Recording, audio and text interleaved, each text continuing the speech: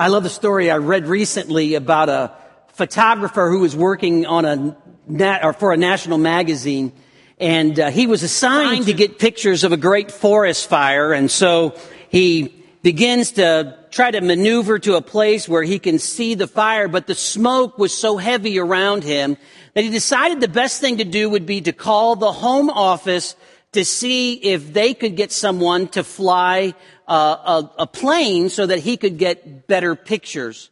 So they called him back in just a little while and said, hey, at one of the local airports, we have a plane that will be ready for you this afternoon. You can pull up and this pilot will take you over the fire and you can get your pictures. So that afternoon, the photographer takes off and he comes to the airport and he finds that there's a small plane that's warming up over to the side, and so he figures that's his guy. So he parks his car, runs over, grabs his equipment, runs over, gets into the plane and says, let's go. And so the pilot taxis out and heads straight into the wind and goes up into the air. And he said, now I want you to make 3 or 4 passes over the north side of the fire.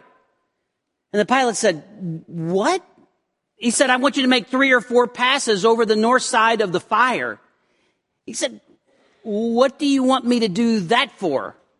He said, because I'm a photographer and photographers take pictures and I want pictures of the fire. And the pilot was very quiet. And he said, the photographer said, is there something wrong? He said, well, the way you got out of your car and ran over toward the plane and jumped in and yelled, let's go. I thought you were my flight instructor.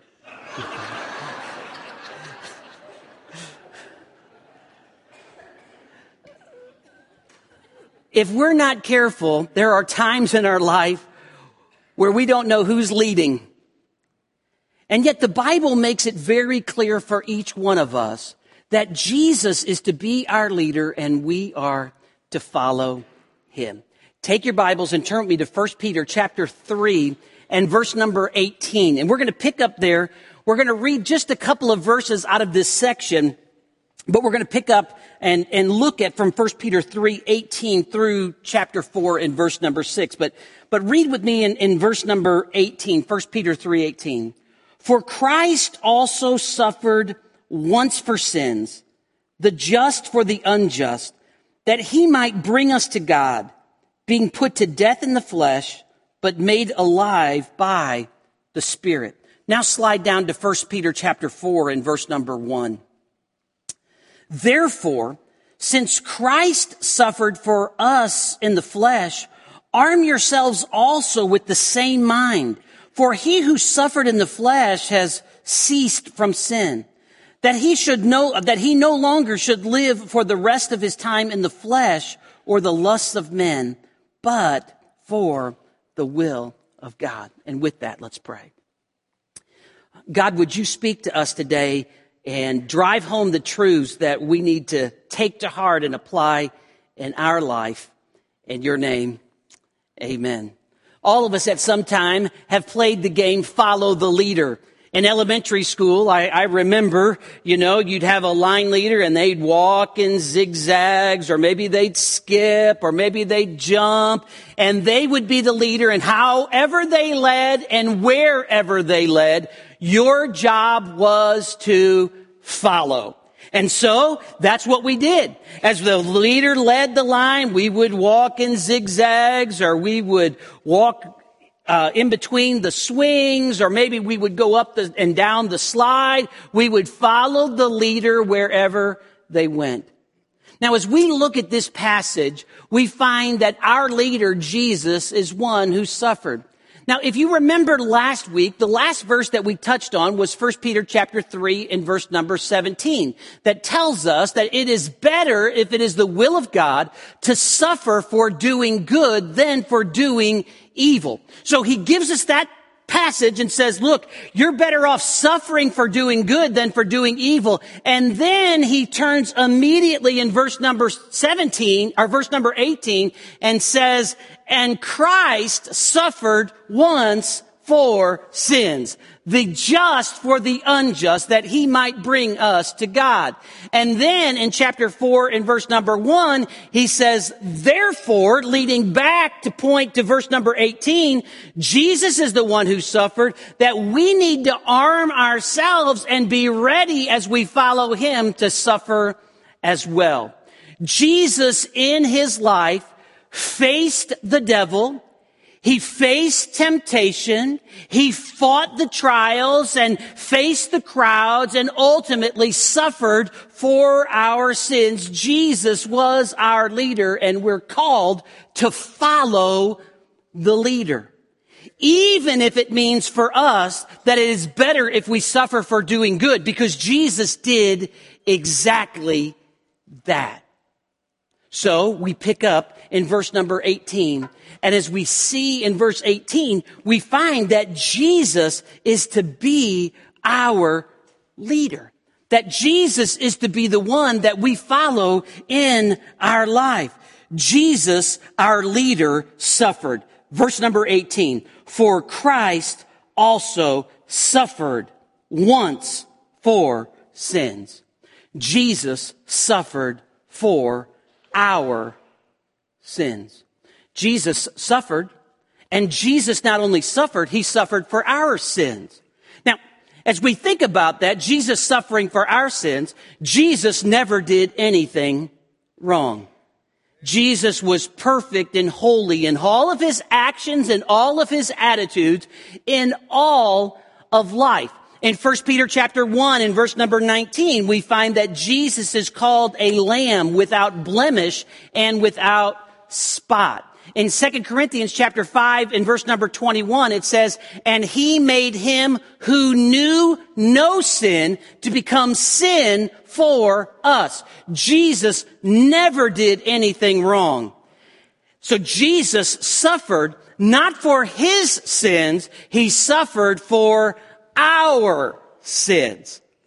The picture is that sometime in our life, we couldn't do anything right. That doesn't mean that there weren't some good things that we did along the way. But the truth is that all of us have this overwhelming propensity within our sin nature and within our flesh to do what we want to do and to selfishly and sinfully take control of our own lives. So that Romans 3:10 would say there's none righteous, no, not one. Romans 3:23 would say, for all have sinned and fallen short of the glory of God. So Jesus, our leader, suffered for our sins. Not for his, for ours, with a purpose that he might bring us to God. The picture is kind of a court scene where, because of what this person has paid and done, now this person has access to someone higher in authority. And because Jesus died on the cross to pay the penalty for our sin, we now have direct access to God.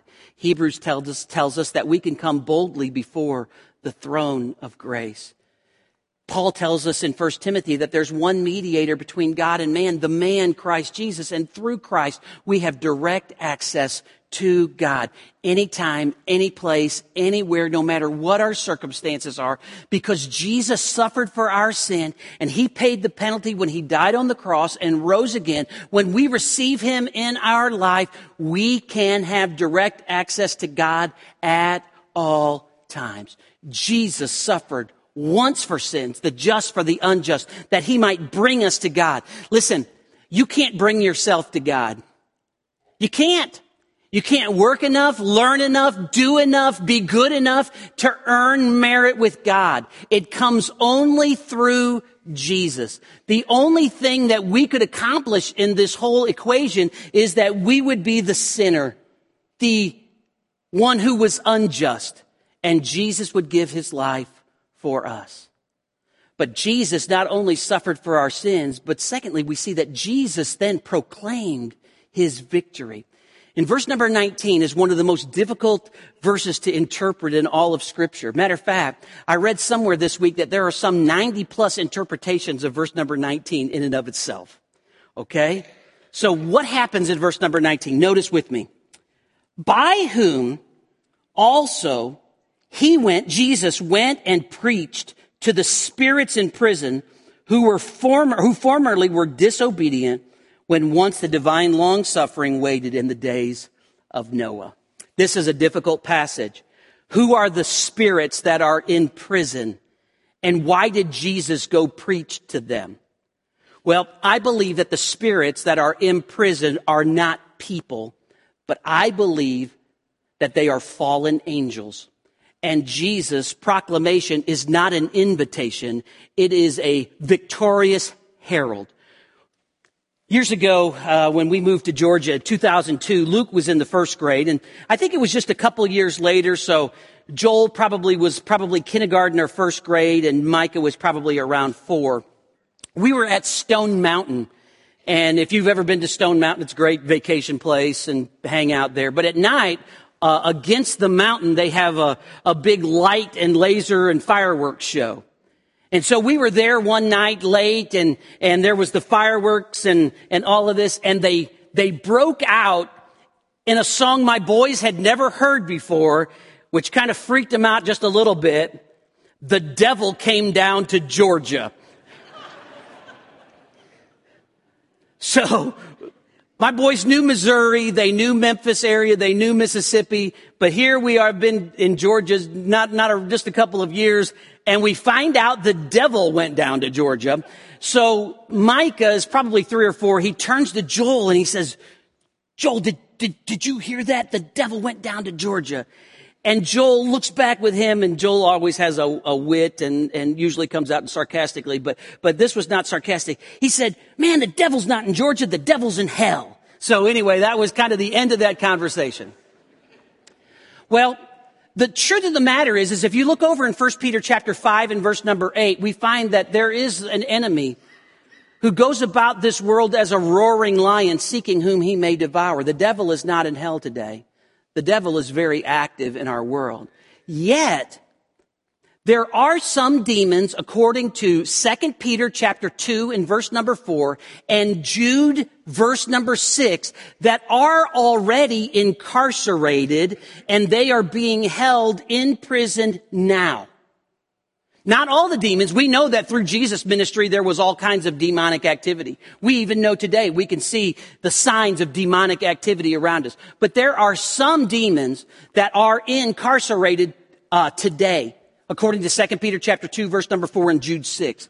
And so I believe this traces all the way back. We don't have time to run it, but all the way back to Genesis 6. And now we see that Jesus comes to these spirits, these fallen angels, these demons who are incarcerated, and he proclaims that he has suffered once for sin, the just for the unjust, that he might bring people to God. It is a herald of victory. Jesus is proclaiming that he has won. And he's proclaiming it to the demons that were incarcerated at that time. So, Jesus suffered for our sins. Jesus proclaimed his victory. We also see then that Jesus offers salvation. Notice in verse number 20 and 21. Who formerly were disobedient, he's talking about those spirits, the divine long-suffering waited in the days of Noah while the ark was being prepared, in which a few, that is, 8 souls were saved through water. There is also an antitype which now saves us, baptism. Not the removal of the flesh, filth of the flesh, but the answer of a good conscience toward God through the resurrection of Jesus Christ. Now, what is this all saying? Well, let me just assure you what it's not saying to begin with. It is not saying that baptism brings salvation. We're called Baptists, and we think baptism is important. But baptism doesn't save. It never has saved anyone, nor will it ever save anyone. This verse, though, gives the picture of those in Noah's day when God brought judgment upon the earth and the water consumed the earth. That same water that brought judgment upon the earth raised that ark where it would float. And the ark is a picture of salvation. The ark is a picture of salvation, that they were saved from the judgment upon the sinfulness of mankind because of the ark. Now, he gives a picture and says, look, baptism is going to give us a picture as well. It does not remove filth of the flesh, but it pictures the resurrection of Jesus Christ. It pictures what Jesus did as he faced the judgment. The water judgment came upon the earth, and the ark brought salvation. Here, the judgment of God for sin is poured out upon mankind, but Jesus took the punishment. He died for our sins, the just for the unjust, and it is through the resurrection of Jesus Christ that we can experience salvation. Baptism does not remove sin. Being dunked in a tank. This is just water from St. Charles County. There's nothing holy, there's nothing special about it. But what it does symbolize when someone is baptized is this. It symbolizes that Jesus was alive and he died, the just for the unjust. He paid the penalty for our sin. And then he rose from the dead. Notice those last words in verse number 21. Through the resurrection of Jesus Christ. It is only through Christ and his resurrection that we can have a clean heart and a good conscience. It is not through taking the Lord's Supper. It is not by coming and attending church. It is not by being baptized. It is not by going through a class. It is clearly laid out. It is through the resurrection of Jesus Christ from the dead. And can I tell you today, he offers you forgiveness. He offers it. He offers it to each of us. We have to come to the conclusion that we're sinners.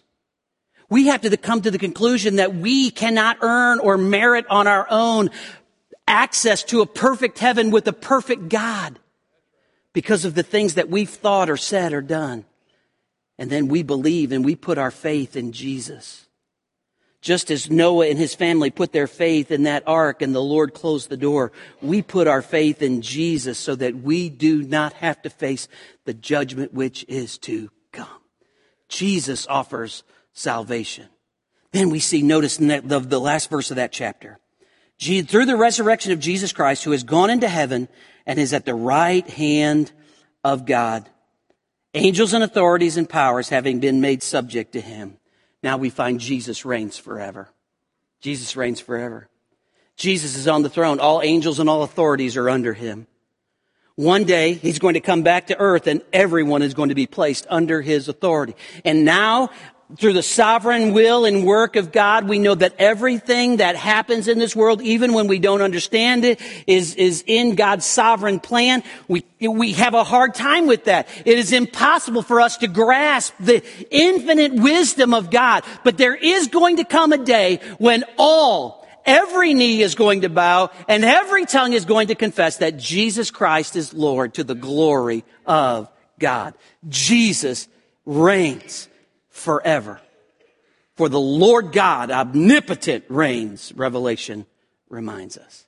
So, as we look, we see Jesus, our leader. He suffered, then he proclaimed his victory. He offers us salvation. And as we think about this offering salvation, that he is the one who rules and reigns. And if you don't know him, then you're in rebellion to the King of Kings and the Lord of Lords. Then Peter, as we again are reminded that the chapters and verses were not placed in the original writing of Peter, but we find here a conjunction. Therefore, chapter 4, verse number 1. Therefore, since Christ suffered for us in the flesh, arm yourselves also with the same mind. Jesus, our leader, as we follow him, we recognize he suffered. And as followers of Jesus, we will suffer. Followers of Jesus will suffer. We're following the leader. We don't follow the leader through just a playground, not through swing sets and up and down slides. As we think about our leader today, he is walking and leading and moving toward those who are unbelieving and those who are not reconciled to God. He is leading and calling and beckoning thus us as believers, as light, to go into a dark world so that people can hear and know the truth. And as we walk into a dark world, we have to understand that just as Jesus never did anything wrong, but suffered, that we in our life and in our activity may not do things wrong, but we still may suffer as we say, yes, Lord, and go against the culture. Now notice in verse number 1, since Christ also suffered for us in the flesh, arm yourselves also with the same mind. We're to keep the attitude of Christ. Keep the attitude of Christ. We have to remember that we're not battling against flesh and blood, but against spirits and powers. That there's the enemy and the darkness that is around us. So we have to be careful to keep the attitude of Christ. Paul would challenge us in Philippians chapter 2 to be servant-minded, to let this mind be in you, which was also in Christ Jesus. We're challenged to keep the attitude of Christ. Have you ever been in the light and then the lights went down and it just took a moment or two and your eyes adjusted to the darkness? And at that moment, you walked into the dark, or everything went dark. You couldn't see anything. But in just a matter of a few seconds, with the awesome power of the Creator who has made us, it allows our eyes to adjust to the darkness around us.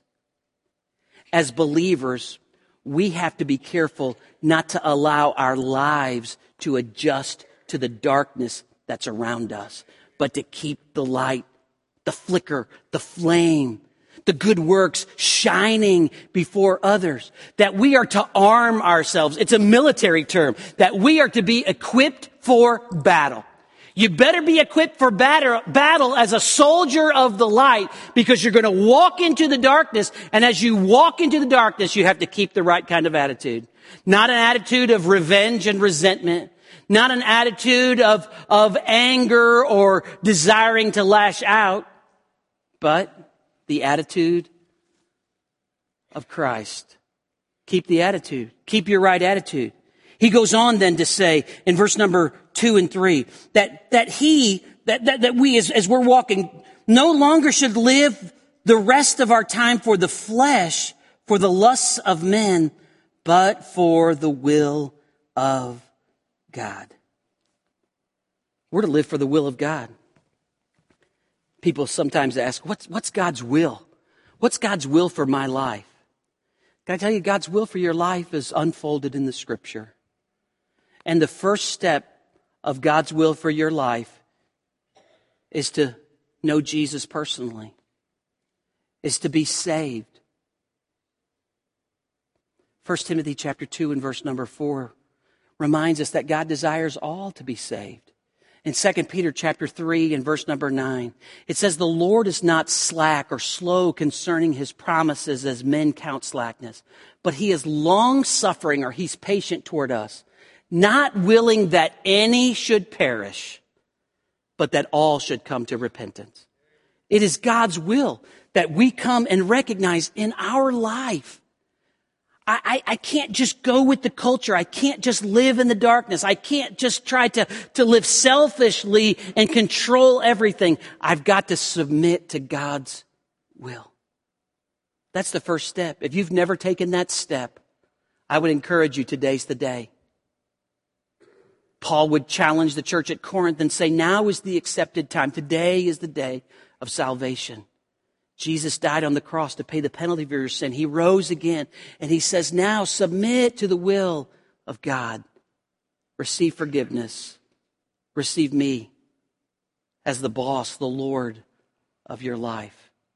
But he goes on. Notice it with me in verse number 3. For we have spent enough of our past lifetime in doing the will of the Gentiles. That's the will of sinners. When we walked in lewdness, lust, drunkenness, revelries, drinking parties, and abominable idolatries. In regard to these, they think it strange that you do not run with them in this same flood of dissipation, speaking evil of you. You need to recognize where you came from. Followers of Jesus, we may suffer, but we have to recognize where we came from. He's saying, look, you used to just walk in the darkness and the lewdness and the drunkenness and the immorality and the idolatry that was all around you. And as you persisted and you walked in that and you walked in that, and now people are wondering, why aren't you walking like that anymore? Why aren't you running with us to the next party? Why aren't you running to the next beer bash? Why aren't you running to the greatest and latest idol out there? And they think it's strange that you did a 180 and now because you're walking the other way, they speak evil of you. You got to remember where you came from. That all of those parties and all of that immorality and all of that idolatry may have brought a moment of happiness in your life, but it did not solve this picture of inward satisfaction. It did not bring internal peace. It did not bring you closer in your walk with God, but now you've had your eyes opened up and now you're moving in the other direction. And people don't understand it. I don't know where you are today, and I don't know where you came out of. But Peter is saying, look at where you are headed.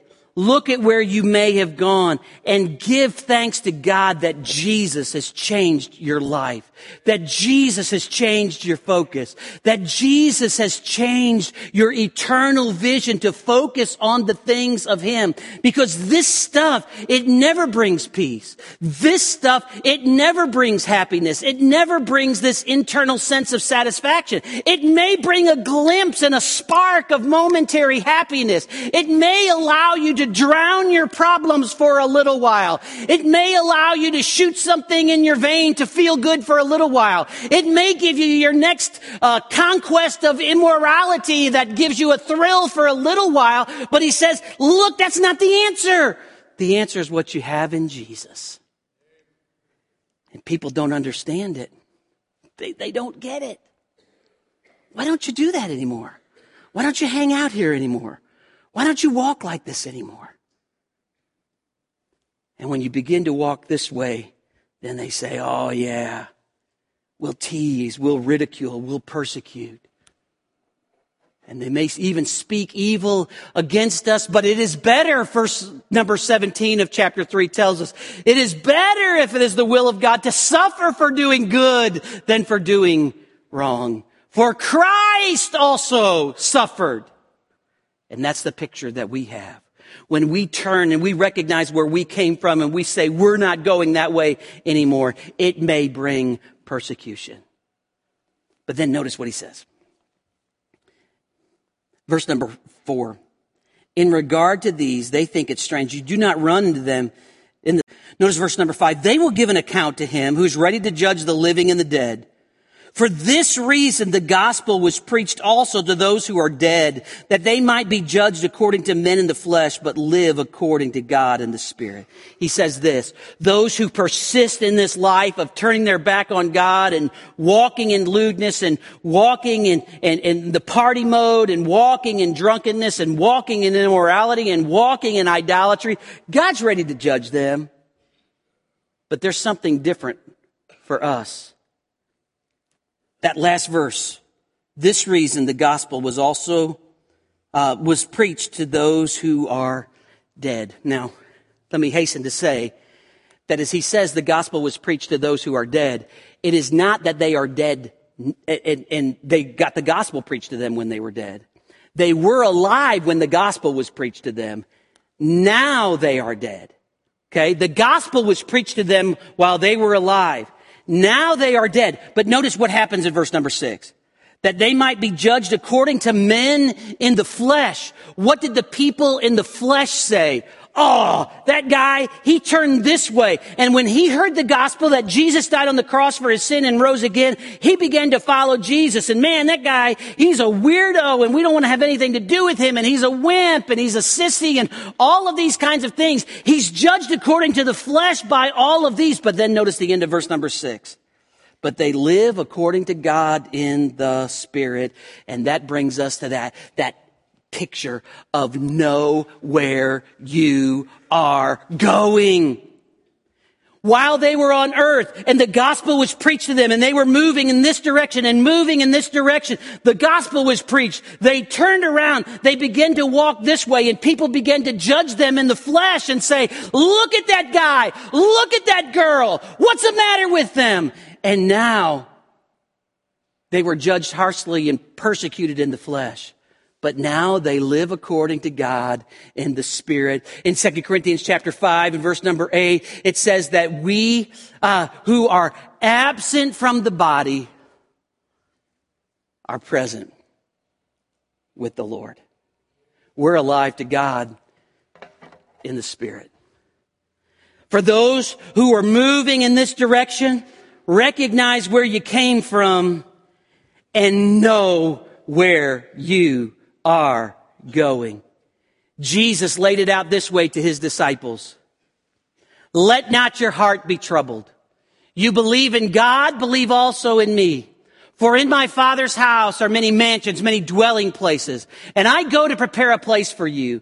And if I go and prepare a place for you, I will come again and receive you to myself, that where I am, there you may be also, alive in the Spirit with God forever and ever. Amen. And that's the hope that we have as believers. And that's the hope that we need right now as a church. Last week, Pastor Jerry preached the funeral for Steve Hudson, who knew Jesus, now alive in the Spirit with God. Over the last week, we had two elderly saints, Mr. Max Swindle and Miss Roberta Shy, step into eternity. And then the tragic death that you all have been made aware of Stefan Abram. And here's the hope that we have as a church. And this is the hope that we have as individuals.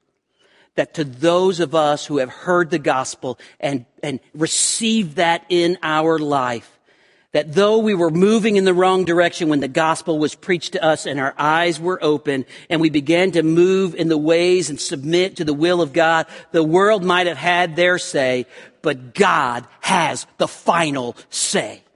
And the final say is there's nothing that can separate you from the love of God, which is in Christ Jesus, our Lord. Do you know that you know Jesus today? Do you know where you're going? If anything else, we should be reminded that James tells us that our life is but a vapor that appears for a little while and vanishes away. Eternity is forever and ever and ever, and we need to make sure our eternity is sure. If you don't know that you're going to go to heaven today, we invite you, turn to Jesus. Don't look for the answers in the world. It's not in the party scene. It's not in the work scene. It's not in the education scene. It's not in the self-improvement scene. It's not in the drowning my sorrows scene. The answer is turn to Jesus. And when you do, you may have some tough times on earth, and they may speak evil of you. But God will have the final word.